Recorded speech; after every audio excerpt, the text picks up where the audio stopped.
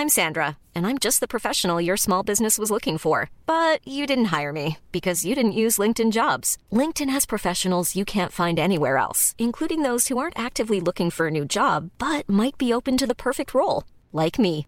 In a given month, over 70% of LinkedIn users don't visit other leading job sites. So if you're not looking on LinkedIn, you'll miss out on great candidates like Sandra. Start hiring professionals like a professional. Post your free job on linkedin.com/people today. Wow. Nice. Yeah. What you're hearing are the sounds of people everywhere putting on Bombas socks, underwear, and T-shirts made from absurdly soft materials that feel like plush clouds. Yeah, that plush. And the best part? For every item you purchase, Bombas donates another to someone facing homelessness. Bombas. Big comfort for everyone. Go to bombas.com/ACAST and use code ACAST for 20% off your first purchase. That's bombas.com/ACAST. Code ACAST.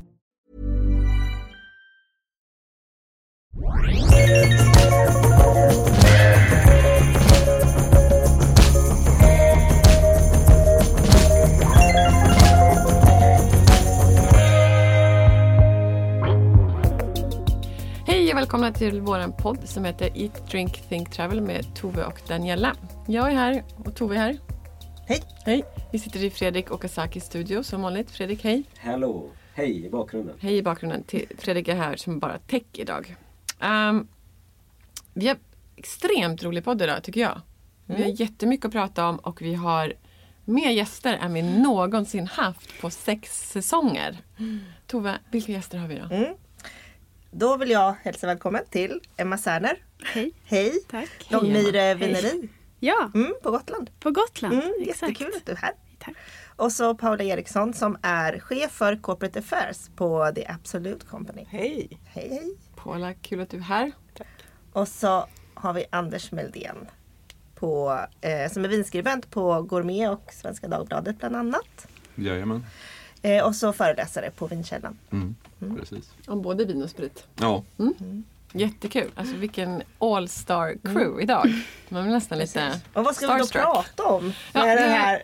Ja, det är ju faktiskt en bra Proffsiga fråga. gänget. Men vi har ju jätteviktiga saker att ta upp. Vi ska prata om gårdsförsäljning. Vilket är ju väldigt aktivt och debatteras häftigt från både för- och nackdelar. Och det finns ju lobbyister från båda sidor. Så att vi är väl lite kluvna här idag. Så vi ska se vad vi kommer fram till. Och Emma ska väl mestadels vara pro, hoppas jag, eller tror jag. Vi får se. precis, Driver vi man får se. vingård så kan det ju finnas fördelar med att sälja sitt eget vin. Ja, På ett enkelt sätt. exakt. Sen ska vi också prata om Sverige som dryckesland. Och lite grann kan Sverige bli ett vinland. Det tycker Ja. jag är spännande. Och sen så måste vi prata lite krog. Ja, vi måste Eller- prata krog. Det måste vi tyvärr Så det blir göra. lite så här, Ja. ska vi ha korkavgifter i Sverige? Ja, Så här. det finns ju en balansgång där med att kunna gå till en restaurang och ta med sig eget vin. Och med korkavgift, ska man ha det eller inte? Och sen så ska vi också prata om någonting som jag saknar oerhört. Och det är ju att varenda gång jag är i Köpenhamn så går jag till min favoritkrog. Så äter jag lunch eller middag. Och sen köper jag med mig vin som jag har druckit där. Hem. Helt lagligt. Hade inte det varit ganska härligt att kunna göra det? Absolut. Eller hur? Ja. Och skulle det funka i Sverige? Det kan vi prata om. Så tycker Det jag. känns som vi är ganska långt därifrån just nu. Men, Ja, just nu är det långt från allting. Men... ja. Det är många steg kvar till Vi kan få ett artikelnummer med det hem. Ja, precis. Jag skriver ner artikelnumret så kan ni hitta det på Systembolaget. Men det är Ja, ju inte riktigt lika trevligt härligt. som när jag var i Piemonte senast och så var vi åt lunch och ville ha ett gott vin till lunchen och så finns det goda vinet enbart i flaska. Och sen kanske man inte vill dricka upp allting utan man bara tar med sig resten hem. Jaha. Och det är ju också väldigt trevligt. Kan man göra det? Ja, absolut. Uppdaterad dogbag. Ja, precis. Och likadant i Spanien Ja, kan du göra så också. Ja, det visste inte jag. Nu vet jag det. Tove har alltid druckit upp. Ja, det gör jag. Vi har aldrig kommit till det. Ja, men extra flaska med fyller i resten och så stoppar ner i väskan. Och Ja, så kan man faktiskt göra fast det tror jag inte man får. Nej, det var det. Nej, men så det är ju intressant. Men vi kanske ska, vad ska vi börja med? Det känns så mycket. Nej, men jag tänkte så här att alltså, varför sitter vi här och hur det har ju blivit en ganska stor explosionsartad liksom, ökning utav som jag menar Långmyre vineri är ju helt nytt. Jag menar det är något som aldrig skulle kunna startas kanske för flera år sedan. Alltså det har ju hänt så himla mycket och jag tänkte lite grann där kanske Paula kan börja. Ja.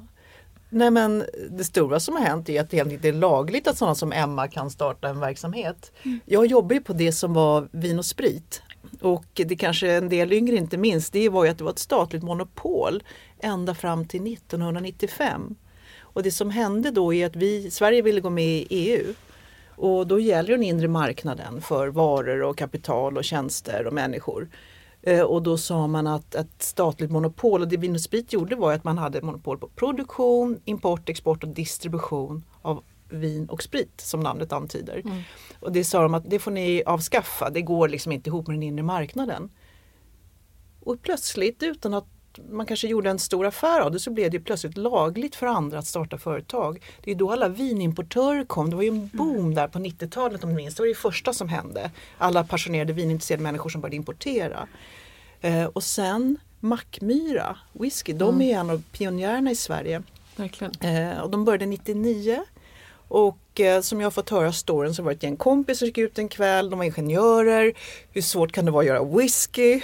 Och dagen därpå så tog de upp den där idén igen och började. Så nu finns det ett företag som Mackmyra uppe i Gävle och de har ett 40-tal anställda och det är Mackmyra whiskyby och man kan få dit och se produktion, man kan få besöka lagren som är så här stora gamla bergrum som jag tror tillhörde försvaret tidigare. Och det är från ingenting. Så nu finns det ju massor med företag, jag tror mer än 550 företag i Sverige som på något sätt gör alkohol. Ja, det finns ju mycket vodka till exempel och öl och gin och det finns ju alla möjliga sorters. Men något som jag tycker är lite spännande det är ju faktiskt om man går ytterligare tillbaka i tiden och kommer till liksom Sveriges sprithistoria. Om man nu ska liksom vara ännu mer så här lite. Det tycker jag också har någonting som har liksom, dels har det varit lite bortglömt men också har det är något som har börjat också lyftas upp på senare tid. Att vi har en just det där vodkabältet eller vad man ska säga. Traditionen av att dricka sprit. När 55 startade ju Systembolaget och då har jag kollat på siffror om man tittar på försäljningen av vin respektive sprit så var det ju ungefär 90% sprit och 10% vin. Och idag är det ju precis tvärtom. De har ju verkligen lyckats med, för det var ju medvetet att man skulle försöka få över folk från att dricka stark sprit till att dricka vin istället. Det har man lyckats bra med. Men har man glömt lite grann liksom, den här historien? Sverige därför jag nästan drar mitt millennial card. Alltså jag är ju född 92. Så jag har inte liksom varit medveten om vin och sprit. Jag har ju bara känt till Systembolaget som det ser ut idag nästan. Och när jag blev gammal nog och liksom började dricka själv så såg ju Systembolaget i princip ut som det gör idag. Det är mest vin och öl och sen så finns det snaps och vodka. Det är liksom så mycket som jag har känt till. Och jag har ju inte fått lära mig någonting om Sveriges kulturhistoriska bakgrund när det kommer till sprit. Annat än att vi hade jättestora problem. Och det var därför vi fick ett monopol. Alltså det är det enda jag vet. Fast monopol, men det var problem. Alltså, jag har hört uppgifter om att folk drack 2 liter i veckan. Och jag är inte säker på att det var 40%. Jag är inte säker på att man destillerade på samma sätt då. Men missbruket var stort. Då har man läst Per-Anders Fogelström om Henning Nilsson på Södermalm. Jag menar, väggarna, det drog in genom väggarna. Du har löss, du går upp 4-5 på morgonen för att jobba. Du har inte Netflix, du kan inte gå på gym, du kan inte gå på teater, du kan inte gå på bio. Du får kokt potatis och sill och äta. Dina barn svälter. Jag menar, att folk drack, jag kan förstå det. Men liksom, vårt liv har ju ändrats sedan dess i många avseenden. Och vinet var ju aldrig något problem. Därför det var bara de rika som hade möjlighet att importera dricka vin. Ja. Så en del fick ju vad jag förstår till och med betalt i brännvin. Så att visst fanns ett problem och nykterhetsrörelsen växte ju fram. Men det som också hände när Vin och Sprit grundades, det var ju 1917. Och tänker in i det läget, det var matbrist. Första världskriget rådde. Det var inbördeskrig i vårt grannland Finland. I Ryssland ägde rum en revolution med bolsjevismen då som drivkraft. Och det var liksom stora umbäranden och stor oro. Och då var det en som heter Ivan Bratt som är en legendar i svensk alkoholpolitik. Han var läkare och som jag förstår jobbade han på Katarina sjukhus. Han såg folk som kom in med delirium och väldigt oroade ur folkhälsoperspektiv. Och han ville ta bort vinstintressena från alkoholindustrin. Så han började ju köpa upp vinimportörer och destillerier och samla dem i det som blev Vin & Sprit. Och bland annat vår grundare Lars Olsson Smiths företag som hette Reimersholms. Det var så vi kom in i matchen så att säga. Han hade ju fler idéer. Det är han som ligger bakom Brattsystemet med Motboken. Han startade Stockholmssystemet som var ett embryo till dagens systembolag. Det fanns en massa lokala systembolag. Och till och med något som hette SARA, Stockholms allmänna restaurangaktiebolag. Alltså folkrestauranger. Så jag gjorde massa initiativ för att ta över liksom, kontrollen över alkoholen. För att landet, det var ett annat liv då. Men det är lite i det där vi lever nu, i skuggan av det som hände då. Precis. All den dramatiken. Ja, och det finns ju mycket. Man ska ju verkligen ta det seriöst. Att vi har haft ett ganska mörkt förflutet när det kommer till alkohol. Och det var ju problem. Och det är rättfärdigt att vi har någon slags kontroll idag. Men vi har ju ändå en ganska stark kultur kring framställningen. Det är specifika smaker, ingredienser. Det finns ju liksom. Det finns någonting finare som vi glömmer bort. Ja, försvinner det lite grann kanske då i hela den här monopolfrågan att, det blir att kulturen tabu. Har ju vuxit fram kring dryck idag på ett annat sätt. Ja, men det är lite svårt. Man pratar alkoholromantik. Ja. Men man måste ju kanske bara för att man tycker om alkohol eller att berätta att det finns ett hantverk bakom alkohol så tycker jag att det kan vara svårt att få det och inte bli att man ja, precis. Men nu svänger det, och det håller jag med om. Jag menar, nu är vi ändå snart 150 år sedan den här epoken, förra sekelskiftet, 120. Och idag ser man liksom mat och dryck har ju en helt annan status. Nu handlar det om att inte bli mätt och att inte vara törstig. Idag handlar det om att folk faktiskt är intresserade av mat och dryck på ett helt annat sätt. Och det kan ju vi se i vår bransch. Men när folk är beredda att liksom lägga sina pengar och sin kunskap på att lära sig mer om mat och dryck. Hur tillverkas det, vilka råvaror, hur ska jag bäst kombinera det. Oavsett om du vill laga det själv eller om du vill gå på restauranger eller besöka producenter. Alltså vi kan ju säga att de pengarna vi slåss om, det är liksom, ska folk istället köpa konst, ska de köpa mode, ska de gå på bio eller åka på semester eller ska man gå på restaurang? Det är samma pengar, det är samma engagemang man vill göra. Det här med liksom att bli mätt och bli full om man får säga så. Det är liksom, vi har rört oss bort från det. Det är en större trend och det tycker jag man ser överallt, det är inte bara Sverige. Vad mat och dryck betyder för människor. Och så det är ju också ett faktum att gastroturismen är ju den turismen som ökar mest varje år. Eller folk reser ju mest för mat än för andra saker just nu. Eller inte mest, men det är den som ökar fortast. Fortast är det ett ord. Fortast. Hur tycker du det har varit när du har ju då jobbat under statliga monopolet och nu i ett vinstgivande företag? Hur är förändringen, skillnaden? Ja, alltså, jag började medan vi fortfarande var statligt ägda, men vi var inte monopol. Jag började senare då. Vårt bolag privatiserades ju 2008. Vad är skillnaden på den tiden? Det är som att gå från ett svenskt bolag till ett internationellt bolag där liksom passionen finns för produkten och varumärken. Vi är ju ett stall av andra internationella varumärken nu. Så det känns ju väldigt inspirerande, men Vin & Sprit var ett fantastiskt bolag. Alltså, så personligt kan jag inte göra någon vittnesmål om att liksom respekten för produkten och sånt skulle ha ändrats. Jag menar respekten för hantverk. Det som var kul med Vin & Sprit kan man ju säga att genom det här initiativet av Ivan Bratt så samlades ju allt hantverkskunnande inom Vin & Sprit i ett enda bolag. Så liksom kunskapen hur man gör krydda racka och vit och krydda brännvin, hur man destillerar och sånt där. Allting finns ju det, liksom det här kärleken till hantverket. Och nu finns det liksom ett intresse för det här som är större än tidigare. Så det kanske inte så mycket med privatisering att göra som faktiskt hur människor förhåller sig till våra produkter. Vad de vill ha ut av dem. En intressant grej som jag brukar tänka på med Absolut-flaskan, det är ju att ni har sigillet med bild på Lars Olsson Smith.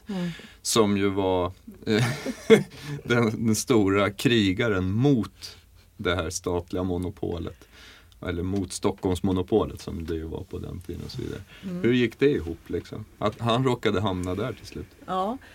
Lars Olsson Smith som sitter på Sillet, han var den som introducerade kontinuerlig destillation till Sverige, alltså varmrening genom varmrening. Och det var en teknik han hittade i Frankrike och importerade in, och i och med att han hade byggt upp en förmögenhet så kunde han omsätta den i stor produktion. Och han gjorde det av folkhälsoskäl.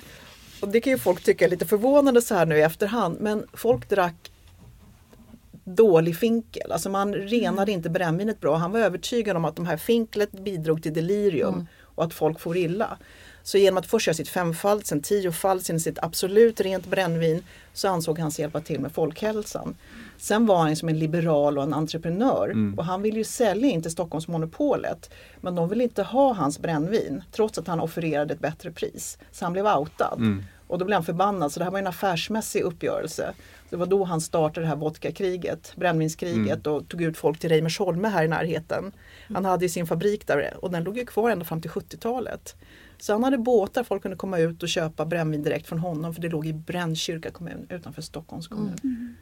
Så att det var ju en affärsuppgörelse där som gick honom emot. Ja, precis. Men att han sen då satt på de här statliga vodkaflaskorna, det kan man ju undra vad han hade tyckt om egentligen. Ja, nej men han ville ju ha liksom en bra produkt. Om folk vill dricka ska de dricka måttfullt. Så att han var ju inte för... Ja, du menar att han blev statlig sen? Ja, det hade han nog inte gillat. Nej, exakt. Det är det jag menar. Han dog väl utfattig egentligen. Och han åkte till Rivieran och sådär, så lite pengar hade han väl kvar. Men hans liv är ju som en Hollywoodfilm. Han blev ju rik och utfattig 2-3 gånger under sitt liv. Alla pengarna. Så kan det gå. Ja, verkligen.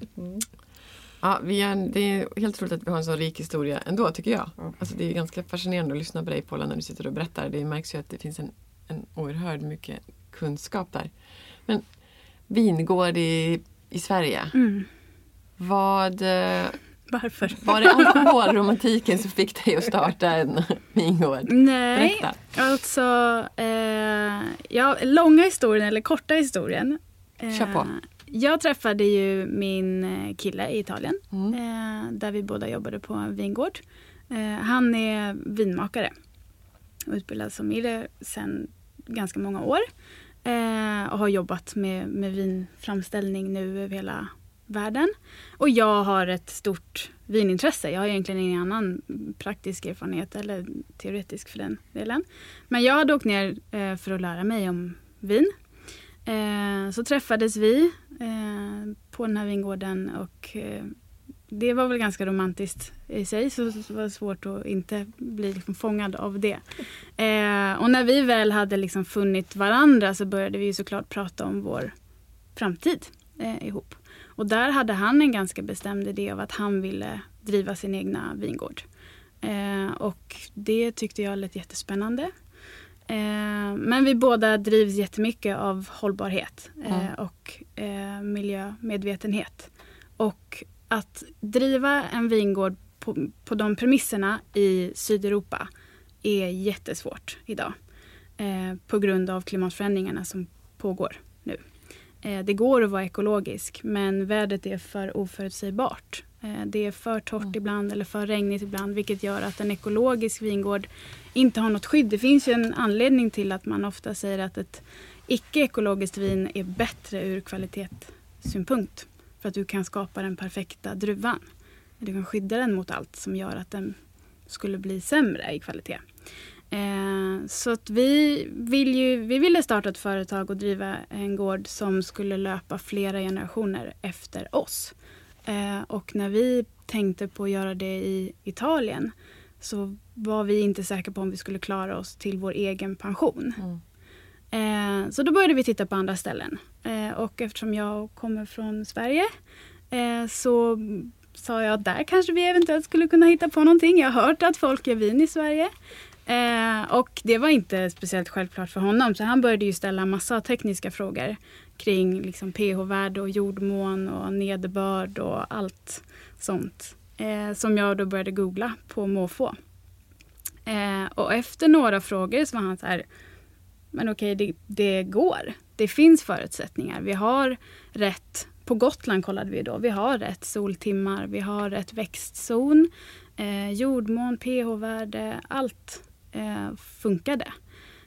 Så då tog vi tag i det, frågade vår granne nere på Gotland om han skulle kunna tänka sig att arrendera ut en del av sitt land till oss. Och det hajade han på direkt. Och då bara sa det klick. Vi hade väl egentligen tänkt börja ganska smått och testa ifall det gick och se om vi tyckte om det och så. Så vi frågade om 1 hektar, men han hade 8. Så då tog vi det, helt enkelt. Och sen bara rullade det på. Och vi vill ju skapa ett vin som är bra på alla sätt och vis. Och vi tror att med rätt kunskap, det är ju inte riktigt vem som helst kanske kan göra ett vin. Det krävs ganska mycket erfarenhet och kunskap. Det är ju en vetenskap. Och hur långt in i projektet är ni idag? Vi är 1 år in. Vi planterade under våren 2018. Så vi är ungefär 1,5 år från första skörd. Hösten 2020 tar vi första skörd. Jag tänker bara, du pratar om väder här. Men vädret i Sverige är ju inte så... Nej, det är inte så sydeuropeiskt. Nej, det känns så här. Fast just 2018 var det ju. Ja, 2018 var en ren katastrof faktiskt. Okay. Torkan var helt makalös. Alltså, det vet ju vem som helst som köper hem en blomma. Det första man gör är att sätta den i kruka och så vattnar man. Vi fick sista regndroppen första dagen på skörden, eller på planteringen. Sen regnade det inte på 3 månader. Och det var 35 grader varmt hela tiden. Så att allt borde ju ha dött på en gång. Vi förlorade 14%. Så det är ändå jättebra. Har ni ett konstbevattningssystem? Eller? Nej. Ingenting sånt. Dels för att vi kommer aldrig behöva det i framtiden. Vinranker är extremt tåliga. De klarar både torka och ganska mycket väta. Och det är alldeles för stort. Alltså, vi har 5 hektar planterat idag. Det är ungefär 10 fotbollsplaner. Att sätta upp ett bevattningssystem för det skulle kosta enormt mycket pengar. Och det var liksom, det är för svårt. Men i ett torrt klimat så kan det ändå behövas första åren. Precis, och det är ytterligare en anledning varför vi valt att göra det i Sverige. Just för att den här risken av att behöva bevattna eller tillsätta kemisk besprutning, den undviker vi genom att vara i Sverige. Vad har ni odlat för druvor? Exakt. Det är väldigt intressant faktiskt. Vi har ju inte valt de konventionella sorterna. Nej. Dels för att de rent naturligt inte växer i Sverige. För att de kräver ett annat klimat. De vill vara i alla de länderna där man spontant tänker att man gör vin. I Italien, Frankrike, Spanien, Tyskland ibland. Som typ Chardonnay och Riesling. Precis. Och sånt. Och Pinot Noir och liksom. De kallar den sorten heter Vitis vinifera. Det är liksom den rena vindruvan kan man säga. Vi har valt, och likt alla andra i Sverige, för vi är ett par stycken ändå, att plantera resistenta hybridsorter kallas det. Så det är korsningar på Vitis vinifera tillsammans med en vild druva. Så jag brukar likna det lite vid en blandras på hundar. De framavlade hundraserna är oftast de som efter ett par år får kanske ledproblem eller leversjukdomar. Och liksom på grund av att de har konstlats fram så är de inte friska lika länge. Medan en blandras ofta är rätt resistent mot sådana saker. Så vi har 5 olika sorter idag. 3 gröna, 2 Tokai Friulano korsningar och en Sauvignon Blanc. Och två blå som är Merlot och Cabernet Sauvignon. Men så heter de Flirtai, Sorelli, Sauvignon Cretos, Merlot Cantus och Cabernet Volos. Som är lite special. Ni har inte den här Solaris som är vanligt i Sverige? Nej, precis. Den gör de flesta. Ja, jag skulle säga uteslutande alla har Solaris. Sen finns det en blå sort som vissa använder också som heter Rondo. Jag har druckit något trevligt vin på Solaris faktiskt, tror jag. Har du inte det? Nej. Jo, det har jag. Ja, jag kan tipsa om... Däremot tycker inte jag heller var så. Nej, alltså de är jättesvåra.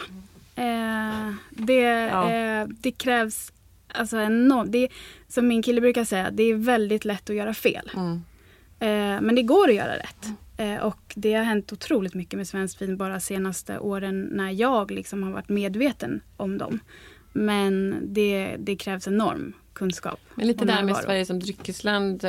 Vi har nog våra egna vingårdar. Är det någon vingård som du känner har liksom tagit det här steget extra långt fram just nu? Vi är ju en handfull vingårdar som har satsat nu ganska stort till yta. En utav dem är Kullabergs vingård. De har... Victor Dahl, precis. De har verkligen satsat på kunskapen bakom. Jag säger inte att de andra inte besitter den kunskapen eller inte satsar på den på samma sätt. Men många som gör vin idag lär sig. Allt eftersom. Men de tog in en fransk vinmakare där, va? Precis. Och nu är ju... de har liksom sett till att den som gör vin faktiskt har en utbildning. De har även en praktikant som är kunnig. Alltså de har verkligen satsat på vetenskapen bakom det. Och sen så det finns säkert massa andra som har gjort det också. Vissa har tagit in konsulter som har kommit och hjälpt till. Men ofta, eller jag skulle säga alltid, så behövs det en ständig närvaro av en riktig vinmakare. Jag tänkte på Anders, spela in honom här. Vad tänker du när du hör liksom, så här, vad tror du om Sverige som vinland? Jag tror ju väldigt mycket på det. Och jag märker ju att egentligen sedan årgång 2016, jag har ju haft förmånen att prova under ett antal år liksom, de svenska vinerna som har kommit mer eller mindre, och från årgång 2016 har kvaliteten varit jättebra. Och prisnivån har också på något vis justerats lite grann, för att det var väldigt vanligt förut att man fick betala väldigt mycket pengar för ett vin som kanske inte egentligen stod sig internationellt på något sätt. Men nu har man liksom börjat hitta en balans där mellan både kvalitet och pris. För jag förstår ju också att det blir ganska dyrt att producera vin i Sverige, eftersom dels så har du jättestora investeringar från början. Du har inte 5 generationer bakom dig som liksom har hjälpt till att bygga upp det. Och sen så har du det som du säger också, riskerna man tar hela tiden. Så det är ju inte att tälja guld med täljkniv liksom direkt, vad jag förstår, utan det här handlar om ganska hårt jobb. Absolut. Men kvaliteten är ju jättebra. Tar det inte också tid för stockarna att bli av bra kvalitet också, utöver hantverkskunnandet? Man säger ju att 3 år ungefär till första vinet kan göras, och sen kanske 10 år tills dess att kvaliteten också är bra. Jag träffade en kille som gör champagne i Frankrike såklart. Och han berättade om att när de planterar nytt så gör de inte vin på de vinstockarna på... Nu känns det som att jag överdriver, men jag har för mig att han sa 20 år. Under den tiden så har de andra vinstockar som producerar under tiden, eller så köper de in druvor som är av den kvaliteten de vill ha. Men de rör alltså inte de här vinstockarna på 20 år, för att sen så vill de ha kvaliteten efter det. Och det är i vår värld, det är ju liksom, det är helt omöjligt. Vi är ju inte där. De äldsta vingårdarna i Sverige kanske är 30. Så de skulle ju nu då börja producera vin. Så vi måste ju kompromissa lite där. Men ju bättre det går, desto mer, eller ju längre tid det går, desto mer lär vi oss. Och till slut så kommer vi ju nå även den nivån. Ja. Och champagne är ju ett praktexempel. Jag var också där och besökte och träffade champagneodlare. Och då frågade jag, vad kostar en hektar mark i Champagne? Då sa den här personen till mig 1 miljon euro. Och det här låter helt galet. Så jag frågade en annan person vid ett senare tillfälle, vad kostar en hektar mark? Han sa till mig 1 miljon euro. Men man säljer inte. Alltså ärver du mark så går du in i någon slags här konsortium, att man odlar och skördar. Och i Sverige kostar bra åkermark i Skåne kanske 400 000 kronor per hektaren. Så att det här jobbet de har lagt ner på att kanske inte skörda de första 20 åren, jösses vad det har lönat sig. Ja. Alltså det är ett långsiktigt tänk. Sen kan jag säga att som besöker mycket vingårdar att det har jag aldrig hört talas om. Någon som bara låtit druvorna vara i 20 år. Utan det där har ju de, för alltså de kan ju sträcka sig kanske lite. Ja. Kanske var 10 år då. Men ändå, det är enormt lång tid. Man brukar åtminstone sälja druvorna till någon mindre nogräknad människa. Ja. Men de använder dem absolut inte för sig själva. Okej, då är jag med. Och jag frågade vad kostar ett kilo druvor? Då sa de betalar 6 euro för rätt druvor att göra champagne på. Går jag till butiken, jag kan ju köpa ett kilo druvor för 30 kronor i butik när det kommit ända upp till Sverige. Så man bara ser på den här förädlingen som vinodling står för. Jag träffade en svensk vinodlare som sa till mig att man kan försörja en familj på 5-6 hektar. När man är up and running. Och en vanlig jordbrukare som kanske gör potatis eller säd kan behöva 200-300 hektar. Och hur ser landsbygden ut med vingårdar kontra de här enorma jordbruken? Det är kanske är intressant. Vi kanske kommer se en enorm utveckling med vingårdar. Men du kanske kommer gå i bräschen som ung kvinna och du vet, kanske bara explodera. Men vi hoppas ju på det. För att vi har ju, alltså vi finns ju på en landsbygd. Den lilla orten Hamra där vi finns är vi ett par hundra som är skrivna. Varav kanske hälften bor där på somrarna. Och de flesta flyttar därifrån för att det finns inte arbete, det finns inte de framtidsutsikterna. Så att när vi först sa vi tänkte starta vingårdar, det är okej med er. För vi ville verkligen se till så att bygden var med oss. De flesta var ju mest glada över att vi var unga och ville etablera oss där. För att det visar på ett hopp om att det kommer leva kvar. För att just nu så genomgår vi ett generationsskifte på landsbygden. Där vi har mjölkbönder eller bara bönder som jobbar med säd eller andra grödor. Som inte har en ny generation som vill ta över. För att det är inte tillräckligt spännande eller det finns inte tillräckligt mycket pengar. Jobb och det är för lite pengar. Precis. Exakt. Och där är ju för det är ju fortfarande jordbruk. Jag satsar på att bli bonde. Liksom. Men det finns en annan aspekt kanske. En romantisk aspekt kanske. Ja, och lite smart. Ur ett men är man inte rädd att det liksom skulle jag vara? Är man inte rädd så att det inte ska bli något vin liksom? Jo, men alltså jordbruk är ju jätteläskigt. För att vi är ju helt blottade för vädret. Vad som är bra vid vin är ju att så fort vi har en bra skörd så kan vi ju mjölka den rätt långt. Så skulle året därefter bli dåligt och vi inte får något vin så kan vi höja priset på de flaskorna vi har. Ni kan styra det lite själva. Precis.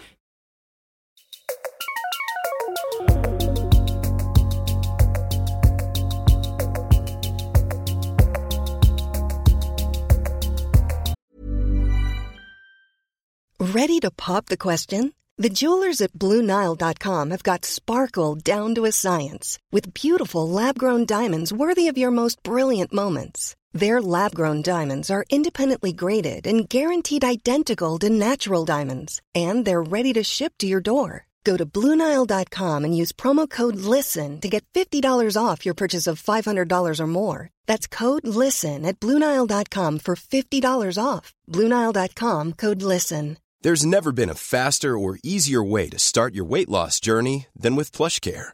PlushCare accepts most insurance plans and gives you online access to board-certified physicians who can prescribe FDA-approved weight loss medications like Wegovy and Zepbound for those who qualify. Take charge of your health and speak with a board-certified physician about a weight loss plan that's right for you. Get started today at plushcare.com/weightloss. That's plushcare.com/weightloss. plushcare.com/weightloss. Millions of people have lost weight with personalized plans from Noom. Like Evan, who can't stand salads and still lost 50 pounds. Salads generally for most people are the easy button, right? For me, that wasn't an option. I never really was a salad guy. That's just not who I am. But Noom worked for me. Get your personalized plan today at Noom.com. Real Noom user compensated to provide their story. In 4 weeks, the typical Noom user can expect to lose 1 to 2 pounds per week. Individual results may vary.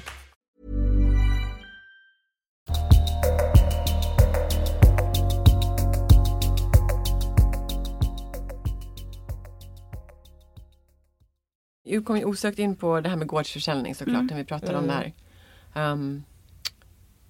Det hade ju gjort en skillnad för er. Eller hur? Absolut. Vi har ju såklart inte räknat med gårdsförsäljning när vi har satt upp vår affärsplan och liksom räknat på vår prognos. För man måste vara realistisk. Och även om det pratas enormt mycket om gårdsförsäljning just nu så tror jag att jag tror att det kommer hända, men jag tror att vi är många år ifrån det. Och då är det bara smart av oss att inte räkna med det. Men att när vi får besök på vingården, bara att kunna säga till dem du kan få köpa mer en flaska härifrån istället för att säga åk 30 kilometer till närmsta systembolag. För det är också så det ser ut på landsbygden. Vi är inte på söder. Nej, och alla systembolag har ju inte vinet heller. Och nej, nu kommer ju antagligen de lokala ha det. Precis. Men faktum är att det finns ju 3 systembolag på Gotland. Jag tror att det finns fler på Drottninggatan typ. Och det gör ju att vi förlorar ju många på vägen. Och vi hoppas ju dessutom att genom att kunna sälja ett vin på gården så har vi ju en viss kunskap som vi kan ge med kunden. Istället för att man står på Systembolaget vid en hylla och bara väljer vin efter pris eller land eller de här små cirklarna. Etikett. Vilket också händer. Jag gör det i princip hela tiden. Det är samma sak när jag köper böcker. Jag köper bara snygga böcker. Men vi kan ju förklara hur vi har gjort. För vi tror att om vi får mer kunskapen. Ja, men de är ju också där för er kunskap. De är ju där av en anledning. Så vi kan kolla ut till höger så ser ni en vinranka. Så där ser den ut. Den producerar så här många kilo. Plus att rent krasst, ni kanske kan sälja en låda till dem då. Istället för att de köper ett vin på Systembolaget. Om man tänker ur ett ekonomiskt perspektiv. Också, och de kan testa den på plats och se om de gillar den. Istället för att gå till Systembolaget och bli missnöjd och inte köpa den igen. Och det är precis det som du sa där, Daniela, som då de som hävdar att gårdsförsäljning inte ska få finnas. Precis. Säger, nej, köp en låda. Exakt. Ja, men det är ju baksidan av det. Men det är ju också så här, på något sätt så tar ju den tanken oss tillbaka till den mörka tiden när vi var allihopa alkoholister. Så att jag menar, köpa en låda vin idag innebär ju inte att men man vad har man då för nej, och speciellt ansvar de här på vinerna. Jag satt och försökte beställa svensk vin. De ligger ju på en 250-300 kronor flaskan. Så har man några akuta alkoholbristsymptom så köper man inte en låda där. Nej. Jag tror inte det exakt. Jag tror inte det heller. Utan det kostar fortfarande lika mycket för oss att göra vinet även om man säljer det på Systembolaget eller i sin egen gård. Större chans är nog att man tar högre pris på gården. För att man slipper lagerkostnader eller leverantörskostnader och kan istället ta direkt in i företaget och investera i ny utrustning eller kunskap eller personal. Men Paula, du som väldigt kunnig här, hur långt ifrån tror du att vi är en gårdsförsäljning idag? Hur många år, dagar? Eller, oj, nej, det är ju svårt att säga om, verkligen. Ja, det var en svår fråga, förlåt, men jag ska ändå ställa den.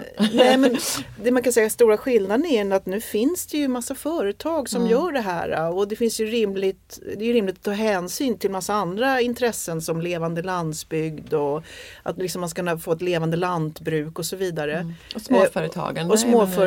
Och så vidare. Att också uppmuntra en slags mer kunnig förhållningssätt till alkoholproduktion, vilket det är om du träffar en hantverkare och förstår hur det går till och vad som ligger bakom gör skillnad så att säga. Det är en stor trend inom mat och dryck. Men med det sagt, det här låg ju med i de här kända 73 punkterna att man ska införa gårdsförsäljning och att det ska göras en utredning 2020. Ja, sen är det svårt att säga vad det kommer att leda till. Utredningen börjar om ett år. Så att vi pratar ju inte inom den och vi har ju närmaste redan framtiden. gjort 3 utredningar som inte har gått i gårdsförsäljningens fördel. Nej.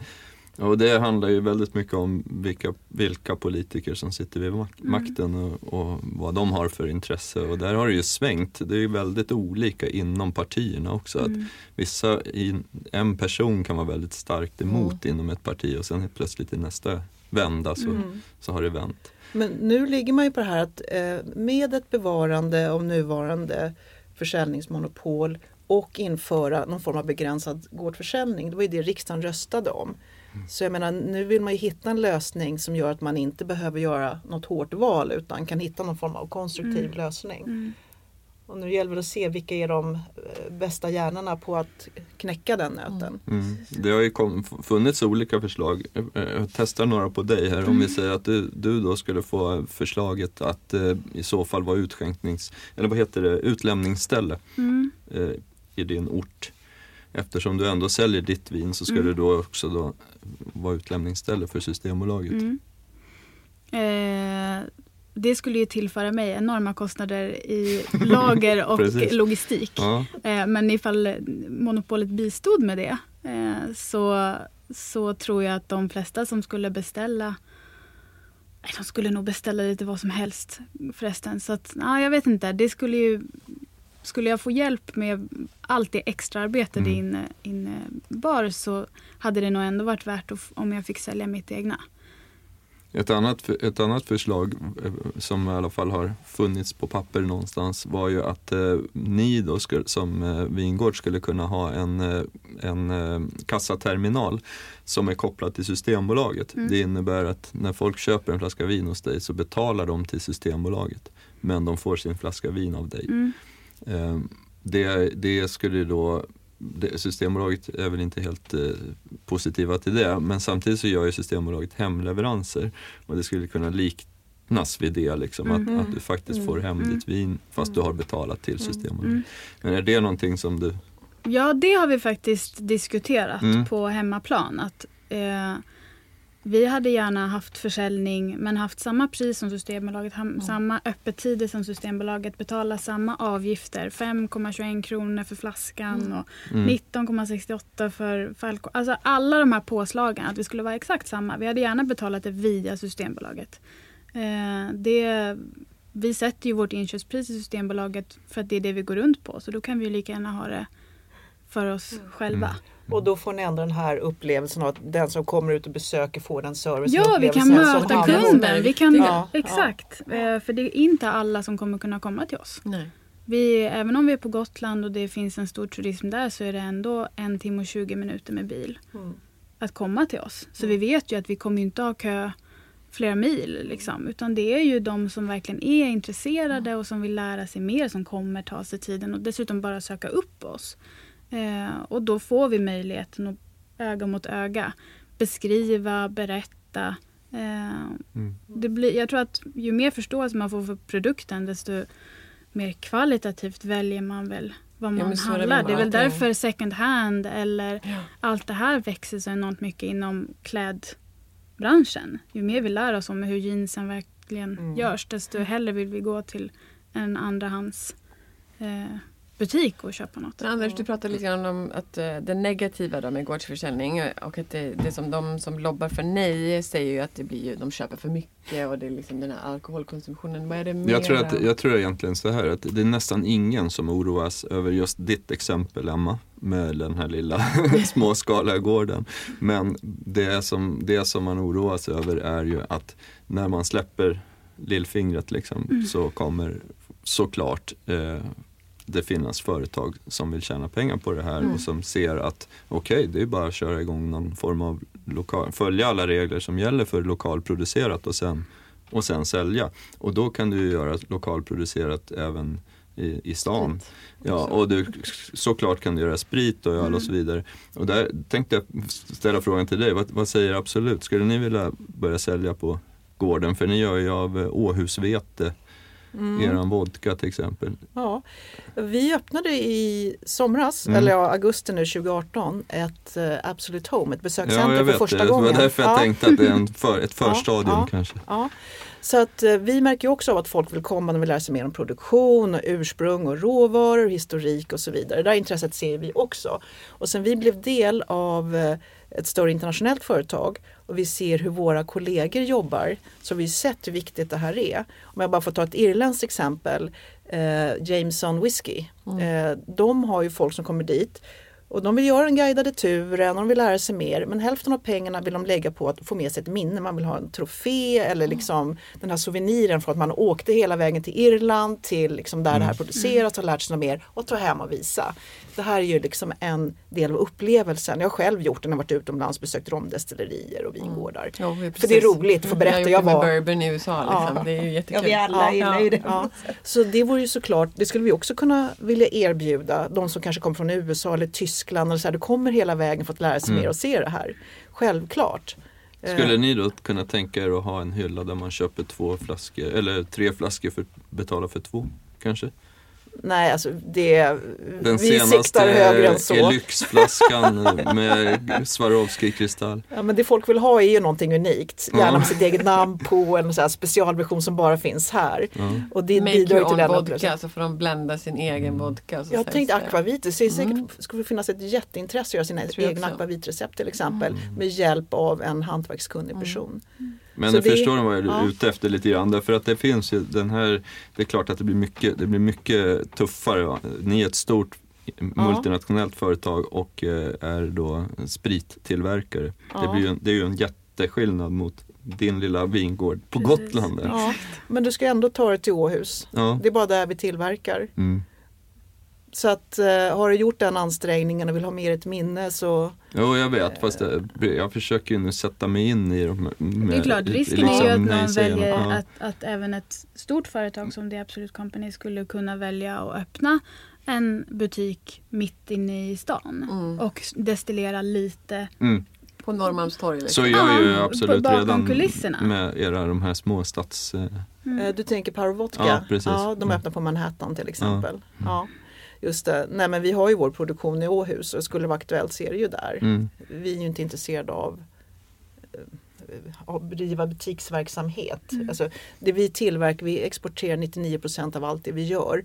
De tusentals personer som förhoppningsvis tar sig ända till Åhus är ju inte där vi tjänar pengar så att säga. Utan det är på exportverksamhet. Så att, absolut, det är ju Sveriges enskilt största livsmedelsexport. Så att där, det är inte pengarna som lockar i det fallet. Men däremot är det den här konsumentupplevelsen. Våra konkurrenter utomlands jobbar på ett sätt som inte vi kan göra. Du är välkommen, men du är bara välkommen så här mycket. Är all er spannmål svenskt? Ja. Och allt är lokalt från Åhus? Ja. Så att vi sysselsätter väl uppåt 2000 personer om man tar med alla. Vi jobbar med 400 vetebönder. Vi köper ju ungefär 15% av allt vete i Skåne. Det är 200 personer som jobbar med att tillverka glasflaskorna på Limmareds glasbruk. Du har alla åkare och så vidare. Dranken som blir över när du har gjort vodka, det säljer vi till folk som har gris- och kouppfödning. Så de slipper importera soja från Brasilien till exempel, för det är proteinrikt. Det som blir över. Så vi är en del av det där ekosystemet. För det som man också tittar på såklart, det är ju bryggerier som också använder spannmål, men väldigt ofta så köper man ju då råvaran från en annan plats. Och då kan man också vart ska man dra gränsen? Är det en lokal produkt för att den bryggs i en by liksom, eller är det... Ska man ha en odling? Eller ja, måste man odla sin egen humle, sin egen malt och så vidare. Det kan man ju fundera. Och då kommer man också in på det här. Måste man ha sina egna druvor för att göra vin? Vi har ju Wine Mechanics, Winery Hotel, vi har Simrishamn. Så att det finns ju såklart många som faktiskt, och de är ju sugna på det här också. Det är klart, det hade ju varit en enorm profit för dem också. Ja. Speciellt The Winery Hotel, jag menar. Det är nog svårt att dra gränserna. Det är ju inte vårt jobb i och för sig. Men det kommer nog bli rätt svårt. Man skulle ju kunna dra gränsen vid gårdsförsäljning. Ordet i sin sanna bemärkelse innebär ju att man har en gård som man säljer ifrån. Man skulle ju kunna... allt är producerat på gården då? Ja. Jag har en vingård. Jag har inte ett vineri. Nej. Det är två olika saker. Man kan ju göra, alltså hårdra det på det sättet. Sen kan man ju diskutera det fram och tillbaka hur länge som helst. Uppenbarligen har ju inte de som jobbar med det här lyckats komma fram till någonting heller. Men alltså, om man bara får fantisera så skulle man ju kunna hitta på hur många saker som helst. Att vi är en del av monopolet. Eller att du måste ha en gård. Ja, eller åtminstone prova någonting. Jag menar, någonstans måste man ju säga så här, nu tar vi steget och provar. Ja, det är väl det som kanske blir nästa steg. Jag vet inte, Skåne har väl gått ut med att de vill ha en provperiod. På 3 år eller något. Där man ska... Motståndet säger ju att det enligt EU-lag är antingen monopol eller EU som man gör där. Man kan inte kompromissa. Det är liksom det valet de har gett oss som har valt, för ett monopol är ju inte enligt EUs regler om fri handel och marknad. Nej. Och då har de sagt antingen, alltså än så länge har de sagt det, men det här är ju tolkningar av lagen. Att antingen har du det strikt motsats från vad vi säger, eller så går du med. Du kan liksom inte tänja på gränserna och ha lite granna bara monopol. Och det finns ju faktiskt till och med också en konkurrensvinkel som sidan tar upp då, eftersom Systembolaget, det är väldigt hårt att Systembolaget inte får främja specifika ursprung eller någonting sånt. Och det här blir ju en form av främjande av det svenska ursprunget. Precis. Så där är det också. Men Paula, du som är så himla kunnig när det kommer till vår historia om det här. Vad tror du att det går till försäljning på något sätt skulle göra så att svenskarna går bakåt i utvecklingen vad det kommer till vårat dryckeskonsumtion, eller att det skulle gå framåt, att vi skulle värna ännu mer? Då skulle jag nog snarare titta framåt. Det vi ser från när vi gör liksom konsumentundersökningar och trendundersökningar, det gäller ju inte bara vår bransch, men alla har ju sett de undersökningar om nya generationen, de är mer hemma, de dricker mindre, de har mindre sex, och alla vi vuxna, vi oroar oss, vad ska jag bli av ungdomen nu för tiden, har de inte kul? Alltså, det händer någonting. Vi byter beteenden. Alltså om vi ser från oss, jämför oss med Henning Nilsson från sekelskiftet vid 1800-1900-tal.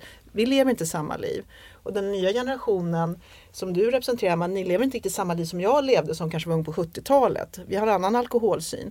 Så det jag försöker säga är att folk är mycket mer medvetna om vad de konsumerar. Det är inte bara dryck utan även mat. Man har inte lust att vara bakis en hel dag. Man kanske vill bara ha en bra välgjord cocktail. För att sen nästa dag ska man göra någonting annat. Du kanske hoppar över något på lördag, men du kanske vill ha någonting till brunchen på söndagen. Alltså det är det vi ser i trenderna. Och det gäller ju liksom den nya generationen. Så att vi skulle gå tillbaks till någon default-läge, det är svårt att se. Det sociala drickandet har ju ändrat natur. Du nämnde ju, Anders, brännvinet och det byttes mot vin. Ja, och nu ser vi ännu mer urskiljning i vad folk vill dricka. Mindre men bättre, kan man säga. Gäller det storstäderna eller gäller det också, jag menar, Sverige är ju ett långt land med mycket småstäder och Nej, men där tror jag är jätteintressant. Det här är ju liksom trender där man ser liksom målgrupper i framkant. Sen tar det ju alltid några år innan en trend har slagit igenom i hela folklager. Och sen tror jag faktiskt fortfarande gäller lite grann där, vad lever jag för liv? Hur många alternativ till att så att säga ha roligt, och nu viftar jag med pekfingrarna här i citattecken, har jag där jag bor? Så att säga, hur stark är det sociala trycket? Och vad har jag för alternativ? Det är klart det påverkar. Ju mer vi främjar att alla får möjlighet, alltså gårdsförsäljning skulle ju möjliggöra för fler kanske att starta ett företag så som jag har gjort. För man kan göra det i mindre skala. Anledningen till att vi är så stora är ju för att vi vill kunna leva på det. Det kan vi inte göra om det är mindre. Men har vi en gårdsförsäljning så skulle man kanske kunna klara sig bara på att bygden gick och köpte hos en själv.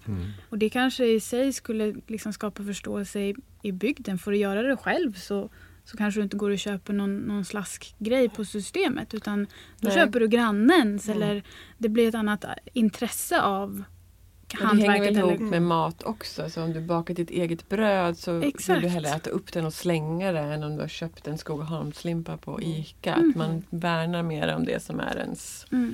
Det finns en sorts emotionell anknytning till allting som görs. Och det är väl en utveckling som är extremt positiv, tycker jag. Alltså, jag kan ju tycka att det vore väldigt härligt att få till någon form av gårdsförsäljning. Men sen är det förstås jättemycket jobb innan man har satt gränserna för hur den ska se ut och så vidare. Och tills dess så, i alla fall så länge vi har ett monopol. Sen kan man ju också säga att men vi borde inte ha något monopol. Nej, men då är det enkelt. Ja, exakt, det är nästa då är det bara att ta bort allting. Men tills dess så måste vi ju bara främja den produktionen vi har idag. Ja. Vi har enormt många mikrobryggerier och det finns vingårdar och det finns akvavit. Och små som produktion av liksom fin gin och sådär också. Exakt, och de finns ju också på Systembolaget. Då måste vi kanske börja jobba där. Vi måste få kunden att faktiskt gå fram till den svenska hyllan. För den är inte självklar. Den finns i de butikerna som har ett svenskt vin. Nu har faktiskt Klagshamns vingård nere i Skåne har precis kommit in den nu 1 februari när Systembolaget släppte småpartierna. Då är det 30 butiker i Stockholm som har tagit in dem som småparti. Så det händer ju sakta men säkert att det kommer. Men det gäller ju att folk vet om det. Att de finns där. För problemet med vin, och det här är ju inte med öl, för där har vi 2 olika hyllsystem. Öl är ju liksom lager eller IPA eller porter, medan vin är land. Så om jag inte vet att ett svenskt vin finns, då går inte jag ens till S. Nej. Alltså jag går ju bara till Frankrike och Italien om det är det nu jag känner till. Men det ligger nära Spanien där. Ja, just det. Precis. Och ibland så helt plötsligt kommer det liksom vid Sydafrika. Det är också så, precis, och så finns det den här hyllan för övriga ursprung på ö, och det är ju inte så kul att hamna. Nej, men den ligger ju alltid, man måste krypa fram. Precis. Så att det är ju såklart ett problem, och där är det också ganska svårt. Förr så var det ju då på vår tid och Paula, när vi gick på bolaget, så var det ju pris som styrde hur vinerna stod. Och då var det å andra sidan så att kostade ett vin då, gick ett vin upp från 99 kronor till 101 kronor, då försvann det liksom. Då hamnar det i ett hörn någonstans. Så att där var det också problematiskt. Så hur man ska göra butiken. Men kanske som jag förespråkar som ölsystemet. Alltså ett fruktigt eller torrt eller kraftigt. Alltså bland det vita och det röda. Istället för land då. Ja, faktiskt. För det är inte lika intressant. Och är det så att du är ute efter ursprunget, så kommer du leta efter det ändå. Jag som inte är ölentusiast men som köper det ibland vill bara köpa svenskt för att jag tycker det är kul. Och då kollar jag ju bara på flaggan. Det är inte svårt för mig att hitta. Nej. Intressant debatt. Jag tycker också att det skrivs ju mer om svenskt vin idag, tycker jag, i media. Alltså, så vi skriver ju mer om det, och det är ju också för att det har blivit så mycket bättre. Ja, och det hjälper ju också till. Precis. Men överhuvudtaget om man ser dryck, så har det blivit en stor sak. Jag hörde från livsmedelsföretagen att dryck generellt, alltså alkoholfritt eller med alkohol, är mer lönsamt än vanlig livsmedelsproduktion. Och att det är mycket innovation, det är mycket marknadsföring, det är mycket trender som slår igenom snabbt i dryck. Och ni tänkt själva när ni går in i Pressbyrån, hur svårt det är att hitta vanligt vatten utan kolsyra. För du har det är kaffedrinkar, det är te, det är smoothies, det är färskpressade juicer, det är energidrycker. Det är smaksatt vatten. Alltså halva butiken är ju i stort sett dryck. Så jag menar, man bara zoomar ut lite grann och ser vad är det folk vill ha. Folk älskar dryck. Ja, verkligen. Ja. Och det är också förpackning. Ja. Eller hur?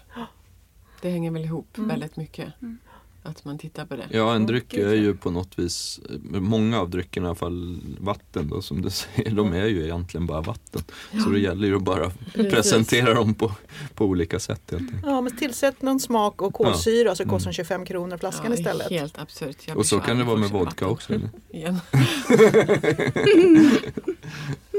Ouch. Burn. Eller vin. Kanske. Ja, men vodka kan i alla fall försvara att man köper en flaska, men flaskvatten, det får man inte köpa. Ja, du menar så. Det finns i våra kranar. Det har kommit något vatten nu ju som är så här olika, om man dricker det ska man dricka det här vattnet, om man dricker det här vinet. Så. Ja, just det. Nu kommer proffsvatten. Jag har inte provat det ännu, men... Nej, jag hoppar det. Jag ska inte gå in på vad jag tycker om sånt där, men... Men vi måste faktiskt runda av. Det gick extremt fort. Nu har vi ju inte med det korkavgiftsgrej. Nej, men jag måste ta upp det. Och sen ska jag ta upp det. Ja, gör det. Jag tar det snabbt. Ja, ta det snabbt. Alltså, ska vi ha korkavgift? Alltså, men vadå? Korkavgift finns ju. Nej, men det är inte lagligt. Gå på restaurang med stegna vin. Liksom. Ja, det förekommer ju i slutna sällskap och så vidare. Det gör det ju, men varför har vi inte det i Sverige? Därför att vi har ett monopol. Men jag köper en flaska på Systembolaget och kommer. Nej, men det handlar ju om restaurangens utskänkningstillstånd. Precis. Det är de som är ansvariga för att du inte dricker för mycket och så vidare. Och då måste de ha koll över vad du dricker. Men visst hade det varit ganska trevligt om du kunde ta med dig ditt vin som du har gjort på din vingård när du gick ut och åt middag, om restaurangen då inte har det vinet på sin vinlista. Precis. För så är det ju i de flesta länder, att så länge vinet inte finns på restaurangens vinlista så får du ta med dig precis vad du vill och betala en korkavgift som då i USA brukar ligga på ungefär $25 eller beroende på värdet av vinflaskan. Ja, eftersom jag inte har förstått det här ordentligt så har jag ju aldrig gjort det någon gång. Ibland när man ska beställa en meny i förväg eller gå på restaurang, då kan det ibland komma så här och så tar vi den här korkavgiften. Då brukar jag, vad menar de då liksom? Jag har ju aldrig ens försökt. Ja, men jag har gjort några gånger när jag har varit ätit middag i USA och mycket med vänner som då har en stor vinkällare och bara, men nu ska vi äta en speciell middag, vi ska köpa den här vinet på restaurangen och så ska vi ta med oss det här vinet från våran vinkällare. För det har vi sparat för en special occasion. Och jag tycker att det är ganska trevligt. Att man kan göra så. Jag tycker att det finns, jag håller med om att det skulle vara supertrevligt. Men jag tycker det är viktigt att behålla jag vet inte om man kan göra så att vissa skulle få göra det och vissa inte. Men det finns en viss charm med att kunna gå till en restaurang där det finns enorm kunskap i köket. Där det här vinet ska du dricka med den här maträtten. Eller du ska dricka den här ölen. Eller den här vodkan. En kunskap som kanske gemene man inte har när man går och äter mat. Och den tycker jag är väldigt... Det vore tråkigt om den gick förlorad. Att kunna ha en person som kom fram och sa det här skulle fungera superbra med det du vill äta. Men det tror jag inte att den skulle. För att jag tror att folk som tar med sig eget vin till krogen oftast... Om det nu inte blir så att... Eller så vill de spara pengar och jag inte går och köpa köper en bag-in-box och tar med mig till krogen. Och det hade ju varit väldigt... Fast det förekommer ju, eller australiensiskt skulle jag säga. Ja, absolut.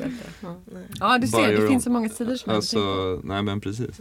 Men Doggybag-versionen tycker jag borde införas. För det handlar också om att man har spenderat pengar på ett vin men man kanske inte vill dricka en hel flaska.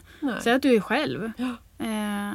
Och vill ha 2 glas, men du kan du lika gärna köpa en flaska. Men får inte ta med den här. Både att dricka mindre och hållbarhet, eller hur? Det här är ju ett hantverk som någon har gjort.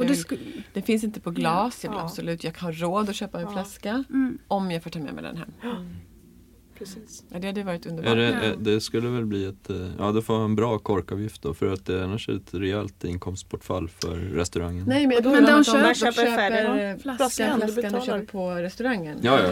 Nej, och tar hem den. Men förlåt, jag hade satt kvar i ta med sig flaskan. Därför att det är väl också så, du som har jobbat länge i restaurang, att det är en ganska bra inkomst. Absolut, dryck är en väldigt bra inkomstkälla. Men det är också så här, oftast de som tar med sig köper ju oftast kanske någonting från restaurangen också som komplement, eller det kan vara olika anledningar att man tar med sig ett vin. Men då blir det igen, kan vem som helst ta med sig vad som helst?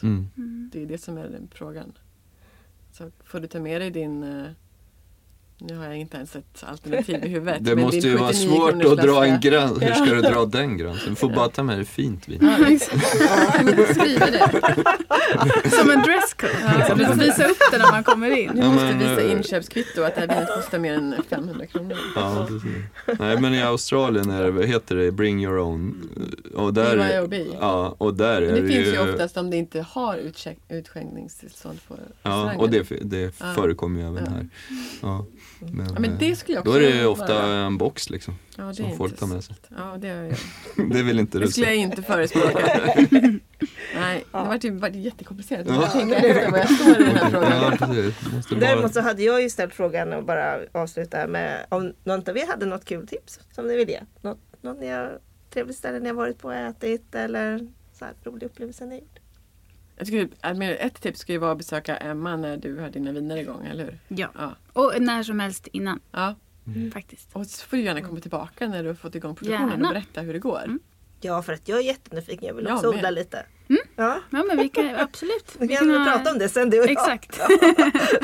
Jag är lite hemma i bakgården. Ja, eller på min nya fina gård i Skåne. Ja, nej, men då vill jag tipsa om Absolut Home. Kom till Åhus. Jag tänkte precis säga det. Ja. Jag hade ingen aning. Och just det är också Skåne. Ja, ja Skåne. Det finns massa roliga vingårdar och andra att besöka när man ändå är där. De har ju en egen route de vin också som man har tagit fram i Skåne. Så där ligger ju tror jag hälften av alla vingårdar som är aktiva.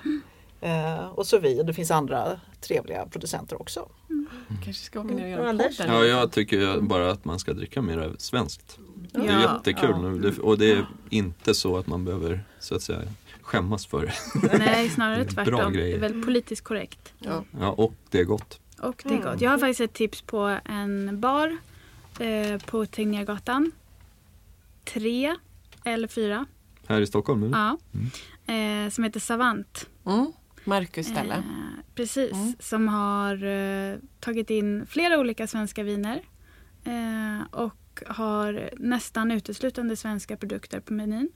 Så det lilla kött som finns är svenskt. Både kallskuret och tillagat. Och sen jättestor andel vegetariskt. På menyn. Nästan bara. Perfekt.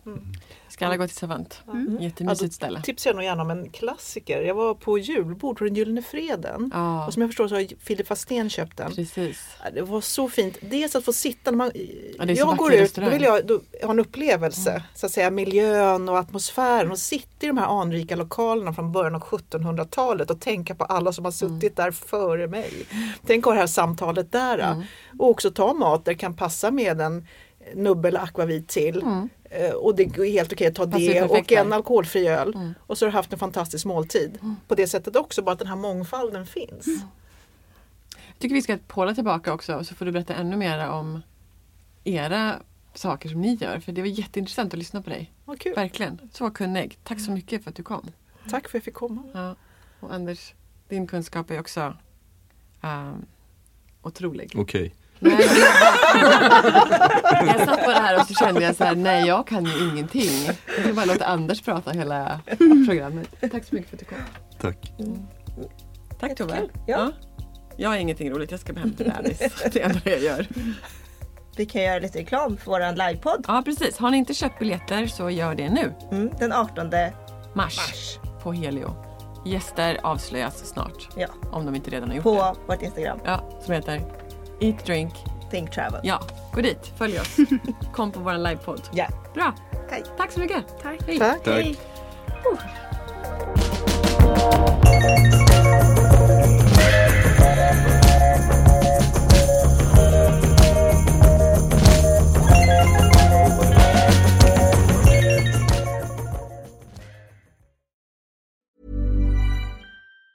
Hi, I'm Daniel, founder of Pretty Litter. Did you know cats tend to hide symptoms of sickness and pain? I learned this the hard way after losing my cat, Gingy. So I created Pretty Litter, a health monitoring litter that helps detect early signs of illness by changing colors, saving you money and potentially your cat's life. Pretty Litter is veterinarian developed, and it's the easiest way to keep tabs on your fur baby's health right at home. Go to prettylitter.com and use code ACAST for 20% off your first order and a free cat toy. Terms and conditions apply. See site for details. Mom deserves the best, and there's no better place to shop for Mother's Day than Whole Foods Market. They're your destination for unbeatable savings, from premium gifts to show-stopping flowers and irresistible desserts. Start by saving 33% with Prime on all body care and candles. Then get a 15-stem bunch of tulips for just $9.99 each with Prime. Round out Mom's menu with festive rosé, irresistible berry chantilly cake, and more special treats. Come celebrate Mother's Day at Whole Foods Market.